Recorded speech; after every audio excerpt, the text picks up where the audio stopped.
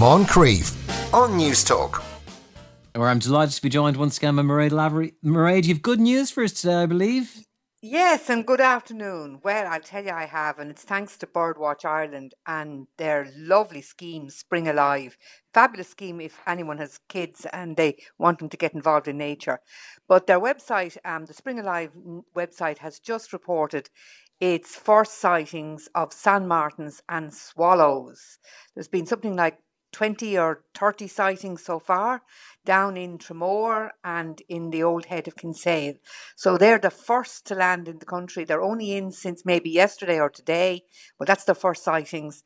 And we can look all across the country. We can look out for them now. I think they're about 2 weeks early, Tom, given from last year. So hopefully this cold front that's coming down from the north isn't going to be too bad for them, because you wouldn't want them to be getting a big fright. No. As soon as they arrive in the country. But that's great news. It's wonderful news. Now, there's nothing quite like that chatter of the swallows and the sand martins and the way they swoop and dive and just the whole excitement they bring to the countryside. So it's wonderful that they're back. I always think, like the snowdrops come up every January, and as long as they do, there's something right in the world. And the swallows arrive in April. Now, the very first of them are here in March, but they generally arrive in bulk in April, and then the cuckoos can't be far behind. And once those three things are right in the world, I think there's a hell of a lot right in the world anyway. It certainly really cheers me up. Me too, and many other people as well. It's great news. They're very, very welcome. In the world of farming, absolutely. You want to talk to us about wild deer numbers being on the increase. Is this good or bad news, Mairead? Well, it depends on where you look at it from. If you're a deer, you're delighted with yourself. You have plenty more company. If you're managing woodlands or arable land or anything like that, it's not necessarily a good story. But we've no national census of the deer population in the country. What basically happens is in the national parks where there's a lot of deer, they do annual head counts there, and they're able to kind of assess from that what the national population is. So where we do know what has happened though is that since the year 2000, there would have been about 10,000 deer shot during the hunting season, and that number has gone up to over 30,000, or went up to over 30,000 by 2010. And, the numbers are still increasing. So basically there was 40,000, and these are legally killed deer for the 2017 and 18 season. And the department issues you have to apply for a license to shoot deer legally, and you do that through the department. It's one of the departments attached to the Department of Agriculture, and you have to apply for a license to do that. So that is open to do it now, because the license applies from, I think, early September. And there's about 5,500 deer hunting licenses issued each year, 1,000 of which are first-time applicants.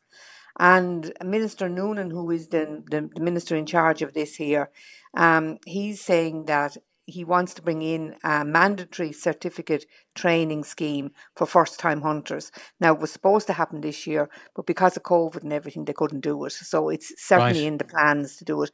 And I think, I don't have a shotgun or anything like that here. I don't know anything about them, but I think it's a good idea that people are trained and they know what they're doing and they know how to do the thing correctly.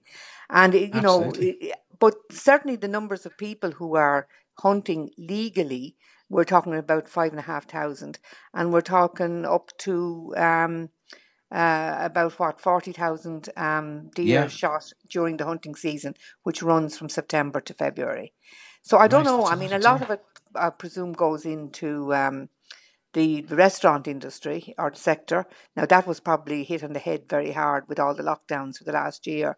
So certainly, I think the numbers are not as high for the last couple of years. Well, for the last year, we're talking about figures from 2018 to 2019. Okay. But I mean, you need to keep them culled. You just can't let the population run riot. That wouldn't work either, and it's not good for the land, for trees, for the arable crops, or for the animals themselves. So it's controlled culling away with the hunting licenses that are issued. Mairead, we're a bit about the clock. Yeah, I only have a minute from you for restoring old farm buildings. Go on. Yeah, quick thing. If you're looking to apply for the Last Traditional Farm Buildings grant, you have until next Monday, and remember, Monday is a bank holiday, and it must be sent in online. It's an online scheme, so that's one thing. So get that in. Okay. The other thing is blackgrass is an absolute invasive pest that is destroying arable land all across the continent. It has arrived in Ireland. There's a very good visual recognition feature of it in the Farmers Journal, the current one that's out on the shelves at the moment. And it's for every farmer, not just arable farmers. They need to recognise the early growth stages of this invasive grass, because if they don't, it's capable of producing 1,000 seeds, and before you know it, that's one plant in a square metre, and 1,000 seeds, and it'll absolutely destroy your crops. So if you want to see what it is, look in this week's Farmers Journal. Great stuff. Thanks very much, Mairead. Lovely talking to you. Sorry we're under such pressures of time. As always, our Farming Slaughters podcast on the newstalk.com app, where you can listen back on the Newstalk. Moncrief on Newstalk.